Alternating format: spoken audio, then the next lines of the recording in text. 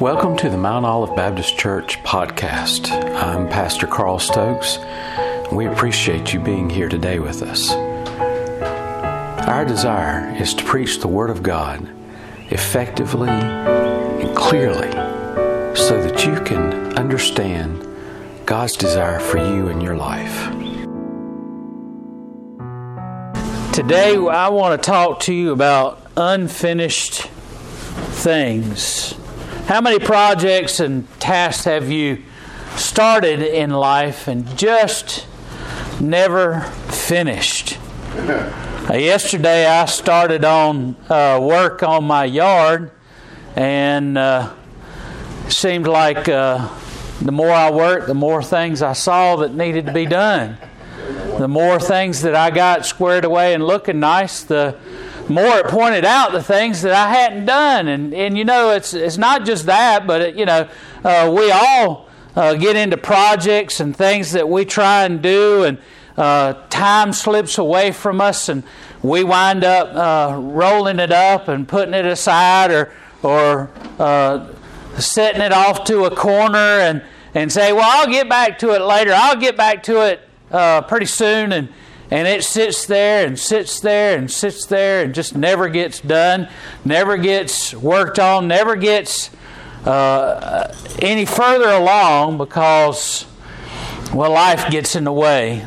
Something else comes along that is just as important or more important, or sometimes we just get tired of all the rat race and all the things that we're doing, and we tend to just want to sit back and do nothing. Life is like an unfinished symphony. We start off with great ambitions. We start off with such great promise, and we talk about all the things that we're going to accomplish, and then shortly after, we kind of let it go by the wayside. I think nothing more symbolizes that than New Year's resolutions. People make New Year's resolutions to go to the gym. But I tell you what, that gym membership that's auto-renewing is the worst thing in the world, because you start going and then you forget about going, and you skip a day or two, and y'all are laughing because you probably do that, don't you, huh? Oh, okay. You get all the great intentions of spending time in the gym, making yourself healthy, doing all the right things, eating all the right foods, and then all of a sudden Taco Bell comes by and you say, well, I'll just do it this one time. Then Burger King comes by and you see that. Oh, well, I'm in a hurry today. I'll just go ahead and do this one time. And you get to the point where you forget about getting back to your priorities, getting back to the task that you're trying to accomplish. In Ephesians chapter 5, we've been looking at this passage of Scripture. We looked at the beginning of it last week. It says, see then that you walk circumspectly, not as fools, but as wise. And we talked about what it means to be a fool and walking as a fool and that kind of thing, and how we're admonished to walk as a wise person. It says in verse 16, redeeming the time because the days are evil. Wherefore be ye not unwise, but understanding what the will of the Lord is. And so we began looking at it this last week of what it means to be wise, and today we're going to talk about redeeming the time, redeeming the opportunities that God gives us, redeeming the course in our life and what we should do. 1 Peter chapter 1 verse 17 says, if ye call upon the Father, who without respect of persons judgeth according to every man's work, pass the time of your sojourning here in fear. We're to fear the Lord, and we're to be careful about how we spend our days and how we spend our life. We think, I tell you, one of the biggest lies that Satan tells us is that you're not important. You're not significant. Satan tells you that lie because he wants you not to know that God is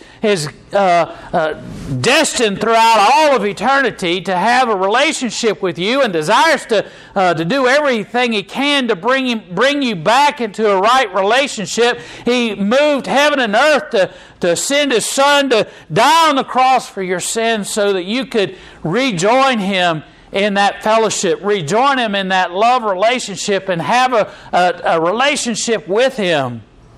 Job chapter 14 verse 14 says, all the days of my life are appointed time, will I wait until my change comes. Job was somebody who really understood and knew how significant life is. He lost everything. Remember that? He was a wealthy man. He had lots of children. He had a wonderful life. And then all of a sudden, Satan comes to God in heaven and says, Job, he'll curse you if things weren't going so good, but you protect him so much. And God said, well, why don't we see what Job will do? Because I believe Job won't curse me. And so he says, you can do this and do that. And Satan took away all of his wealth. And Satan caused all kinds of calamities to happen to his wealth. And then his children were killed in a storm. And excuse me. And then not only that, but Satan says, well, he's still sitting pretty over there. Let's attack his health. And so God said, okay, go ahead. And so Satan caused boils to come up on his body all over, and he was miserable. And Job cursed the day he was born. Let me tell you something. There's not anything worse than despising the day that you were born. He said, it would have been better if I'd been born stillborn. That way I would have resulted in the same thing, being buried and never experienced all the tragedy, all the hardship, all the difficulty that I had. And Job understood that all of his days had an appointed time and everything was according to God's desire. He understood. He didn't curse God. He questioned. He said, and he had friends that came and said all kinds of things to him about, hey, you must have sinned. You must have done this wrong, that wrong. God's punishing you because of all these things. Job said, no, none of that's true. None of that happened. I didn't do any of those things. And so he continued to stand firm. And he understood and he knew each day was according to God's desire. Look at not only Job, but in Acts, Paul writes, not Paul, but in the book of Acts, it says, neither I count my life dear unto myself. He says, I'm not out for myself. I'm not out for self-preservation. Hebrews chapter 12, verse 1 says, let us lay aside every weight and run the race that is set before us. Each one of us has a task before us. We're to take off all encumbrances, all the things that might keep you from running the race. You don't run a marathon with a backpack on your back. You don't you get all the weights and all the things that might be a part of your life off of you so you can run well. We need to do the same in terms of our devotion. Life has boundaries, and we need to run the race that's set before us. Life has certain limits, and we're talking about that today, about the boundaries of time. 2 Timothy 4:7 says, I have kept the faith, I have finished my course, I have come to the end of my time. Psalms 89 verse 46 and 47 says, wilt thou hide thyself forever?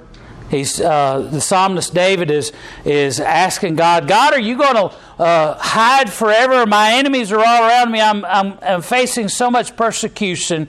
He says, remember how short my time is. He's saying to God, my life's not as long as yours remember, my life is short.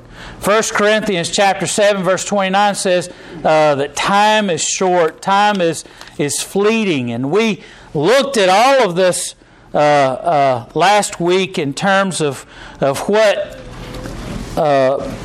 Paul is telling the church at Ephesus. Remember the first 3 chapters of Ephesians. The first 3 chapters of Ephesians is about God's plan and purpose for our life. And then the last 3 chapters of Ephesians is about how we're to live that life and how we're to accomplish that. We talked about all of the different things in terms of how we're to walk. We're to walk in wisdom. We're walking as what we're looking at now. We talked about walking in the light. We talked about walking in unity. We talked about how God desires for us to live our life. And we come to this passage of Scripture and we talked about what is wisdom? What is God's desire for us? How do we live in a wise way? We talked about last week when we accept Jesus Christ into our life, we become heirs with Jesus Christ, and we become wise as a result of God living and dwelling within us. Jesus Christ dwelling within us. We looked at that scripture that says that Christ is the embodiment of all wisdom. And we talked about how wisdom cries out and desires for us to come into that wisdom, and fools die for the lack of wisdom. And we talked about how in Proverbs chapter 1 it says that the fool says in his heart, there is no God. And so we're not living as foolish people. We're trying to live and walk in wisdom, to walk in the wisdom of God in Christ Jesus.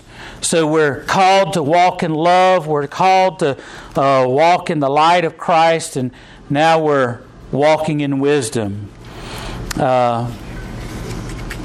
We're to walk in wisdom because when we accept Christ into our heart and life, He gives us all wisdom and understanding and knowledge. So we're called to walk in that wisdom. So how do we walk in wisdom? How do we do that?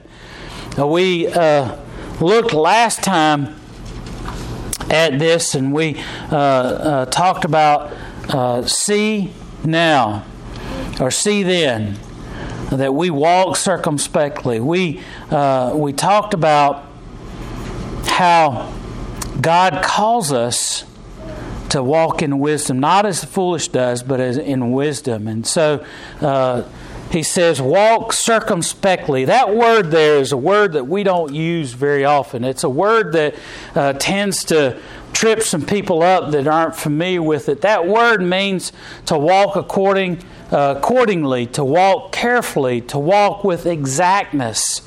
It means to remember the passage of Scripture that tells us that we're to walk in the narrow path, not in the wide. It says, wide are the ways to destruction, but narrow is the path that leads into righteousness. Narrow is the gate.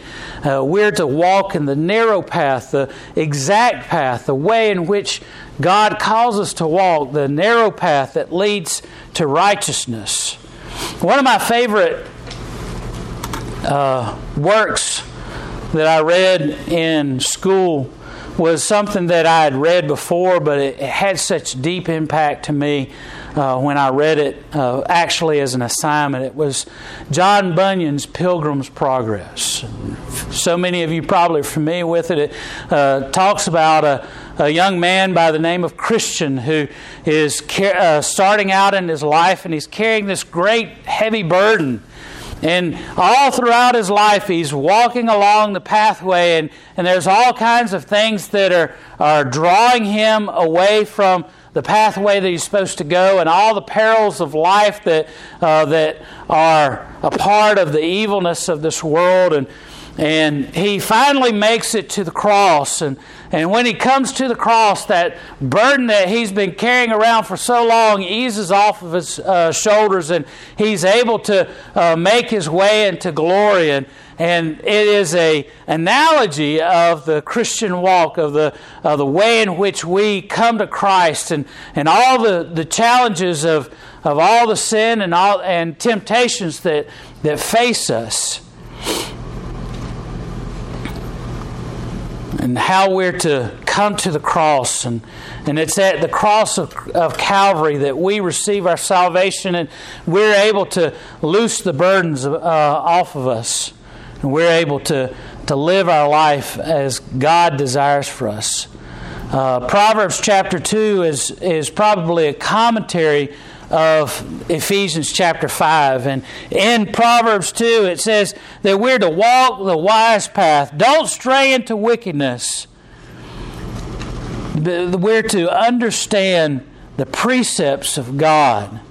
We're to follow God's direction and guidance in our life, and we're to follow His precepts. Romans chapter 1 tells us that the world thinks it is wise, but they are fools instead. And so we're called to walk in wisdom. And we understand the call and understand what we're to do. And now the second point is that we're aware of the limited privileges. We're limited in time. We're to redeem the time, it says. We're to make the most of our time. We're to do our utmost to fulfill God's purpose and plan in our life, because the days are evil. We're not to go flip-flopping down through life, strolling along as if everything is just simply happy-go-lucky and nothing really matters. We're to live life, and we're to live our life carefully. It says here we're to redeem the time because the days are evil. It refers to time here as kairos. This is a word that refers to an era or an epoch or a certain period of time. It's not chronos, that is the normal word that you would see used for time here. It is referring to, rather instead, a understanding of opportunities. Chronos speaks of time like a clock and how time passes, but kairos is used here to refer to the opportunities. Make most of your redeem the time, the kairos. Redeem the opportunities that God has before you. We are to redeem the opportunities, the moments that God has given us. We're to grasp for those opportunities, for God has given them to us for His glory and for His honor. We're to grasp those opportunities and make the most of them so that we can give Him glory throughout our life. It reminds me of a statue that was used quite often in Greek cities. There in the center of the city would be this statue, and it was an unusual looking statue. And it was in many different cities and many different places. And the reason we understand what it is because it had an inscription on the pedestal of the statue. And the statue was of an individual that looked quite unusual. He had wings upon his feet.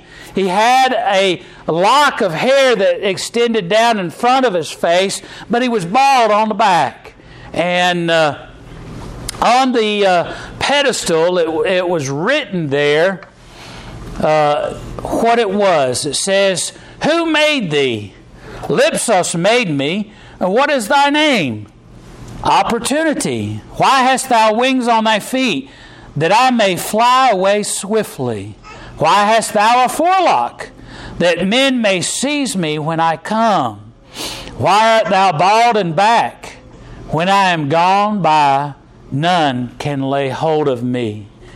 We need to understand that opportunities are fleeting. And that was the whole purpose of this statue in these Greek cities, was to let people understand and know that opportunities are fleeting. Opportunities go by. And really it was made more for those who would take opportunities of business and other things. But as the believer, we need to always understand that to walk wisdom is to know how to make the most of every opportunity that God gives us, to make the most of every situation. You see, the difference between walking in wisdom as a Christian and walking in foolishness is that and when you walk in wisdom, you understand and you see all the opportunities that God lays out before you, all the situations. You say, well, Brother Carl, I don't understand what you're talking about. God gives us opportunities to talk to people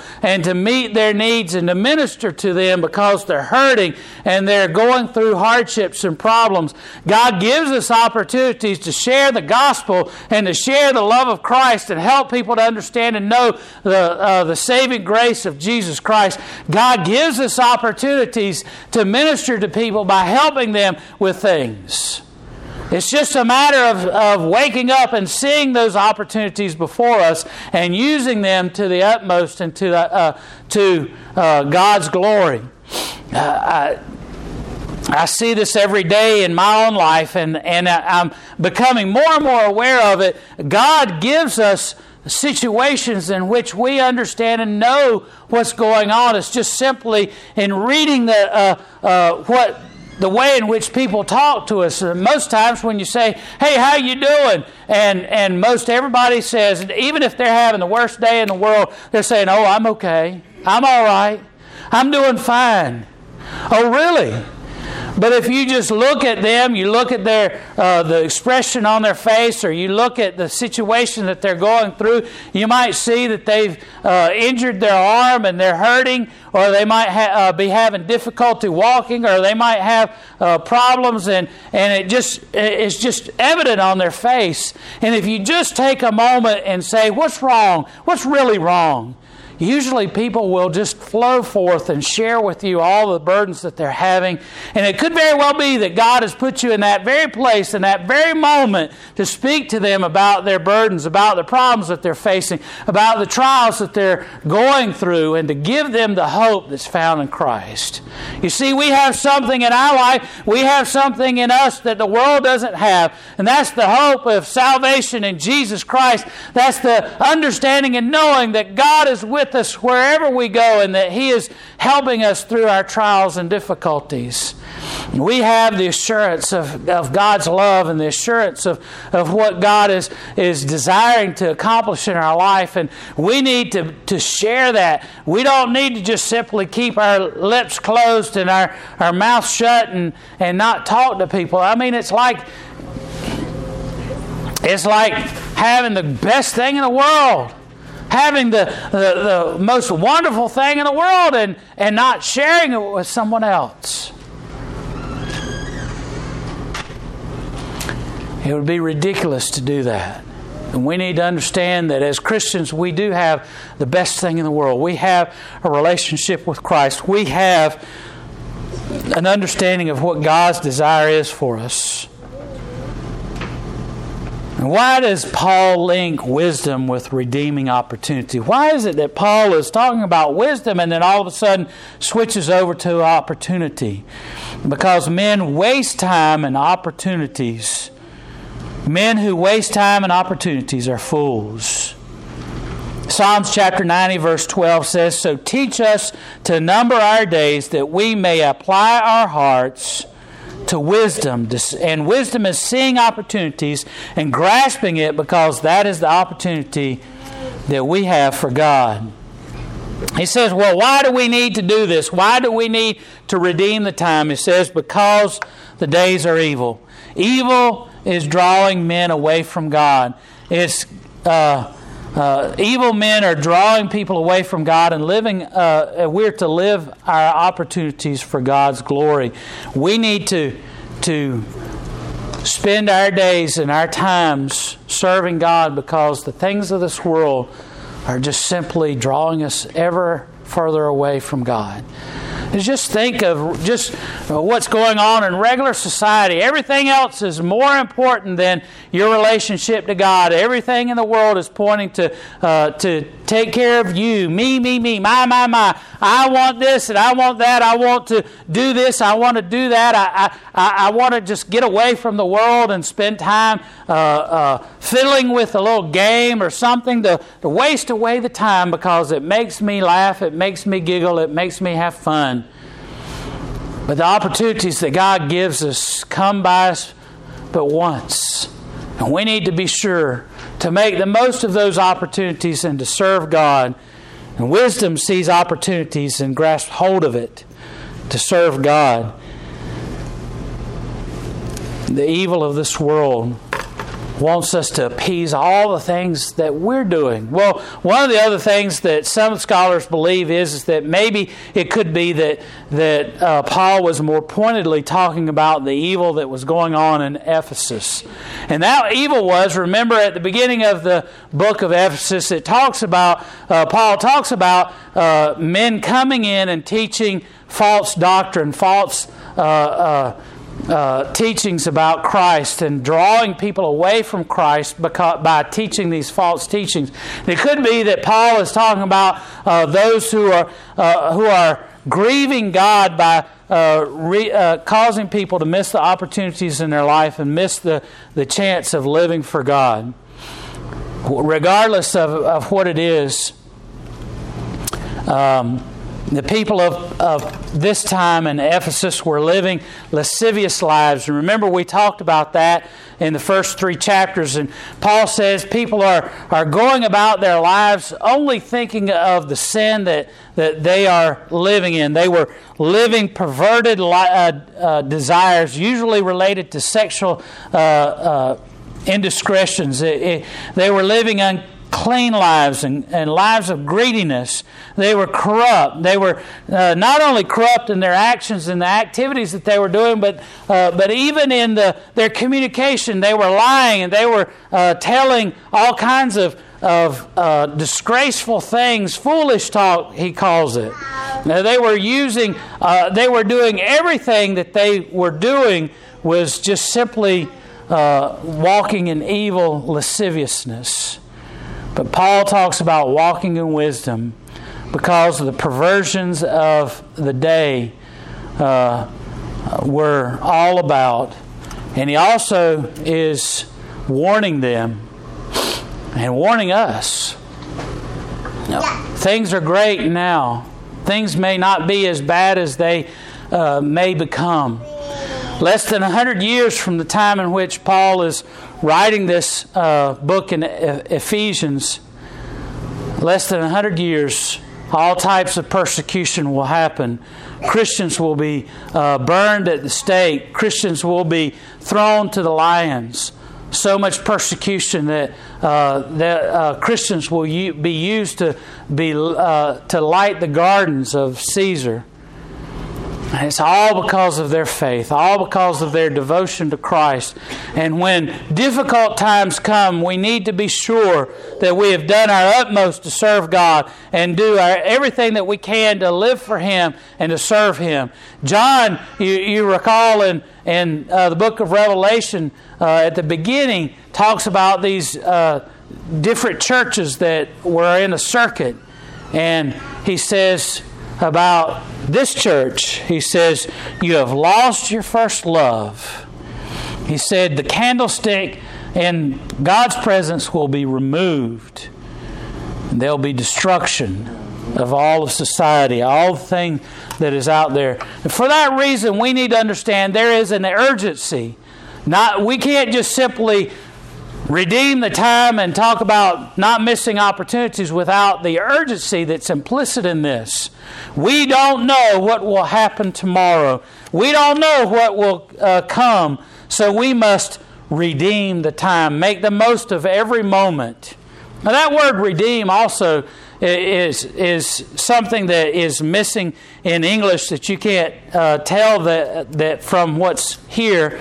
In the Greek, it is in the middle voice. And I know a lot of you may not understand what I'm talking about being in the middle voice, but it's basically like he's saying, you need to redeem the time. It's for yourself and for you to do. You must make the most of your opportunities that God is giving you. You need to understand that, look, the preacher can't redeem the time for you. I can't redeem the time by doing things for you. It is incumbent upon each and every one of us to redeem the time, to make the most of every moment. Every day, God gives us opportunities. The greatest fool is the one who wastes time, who spends time doing things without opportunity. And thirdly, the last point, and we got just a minute or so, is we need to not only understand the limitations of our resources in terms of limitations of time, but also we need to understand the Lord's purpose. The third thing, we need to understand that we are not to panic. God doesn't tell us, God's not telling us through His servant Paul to redeem the time to cause us to panic and to cause us to get all flustered about the fact that we need to be urgent about what we're doing, but rather we need to know what God's will is for our life. We need to understand and know God's will. You say, well, Brother Carl, I don't understand what God's will is. I don't know what God's will is. It's very simple. God's not up in heaven sitting there watching us look around for things. And I used to, as a little kid, think about God's will as like we might be out in the woods somewhere and God's hiding behind a tree somewhere and He's saying, I got your will, come find me. No, God's not doing that. And God's not in heaven up there saying, you're a little warmer. No, you're cold now. My will's out there. You need to find it. Come on, you're getting a little, you're cold. Oh, you're stone cold. Oh, now you're getting a little warmer. No, God's not playing games with us. God's not trying to hide His will. God tells us up front what His will is for us. First and foremost is that we're to have a relationship with Him. We need to get saved. We need to get our heart and life right with Him. We need to give our life over to Him and allow Him to have lordship in our life. Then secondly, we need to be filled with the Holy Spirit. This is why it's so important for us to understand why it's important not to allow video games or TV shows or any kind of thing like drugs, alcohol, and all kinds of other things to be a part of our life. Why? Because those things are consuming in our life. They take control of our life away from us, and God's not in control of our life. To walk as a Christian means to live your life allowing Him to have control in your life, not even you to be in control. When you give your heart and life to Him, it's saying, God, I want you to be the Lord of my life. I want you to have lordship. So what I want doesn't matter. What I care about doesn't matter any longer. I care about what you care about, and I want you to be the Lord of my life. And so it's important for us to understand that if we do that, then the Holy Spirit fills our life. And in doing that, the Holy Spirit begins to work in us and begins to change us and sanctify us, thirdly. And then fourthly, not only are we sanctified and saved and filled with the Holy Spirit, but we're submissive to His will.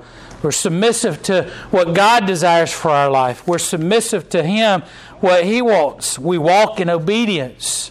That's how we show our love towards God, is to walk in obedience, to be submissive to Him. And sometimes that submission means that we have to sacrifice what we want. But in doing so, we come so much closer to Him. We live our life full of opportunity, full of everything that God desires. Because God takes delight in those who walk in His way. We need to understand that God is calling us to walk a life of wisdom. God gives us that direction. He gives us an understanding of what we're to do, and He helps us to know what it is that we should do. We simply have to be willing to seize the opportunity to live for Him, live in His will. Let's pray. Dear gracious Father, Lord, we praise You for the opportunity that You've given us to live for You. We thank You, Father, for Your grace and Your mercy. It's been so overwhelming in our life to allow us to come to You, to seek our salvation, to have our lives cleansed. We don't have to go about trying to fix our life before we come to You. You simply tell us to come as You are, and You work all that out. You redeem us. You sanctify us. You give us the opportunity to live for You. Lord, help us to walk in Your way. Help us to serve You. Help us to be wise with every moment of our life. In Jesus' name we pray. Amen.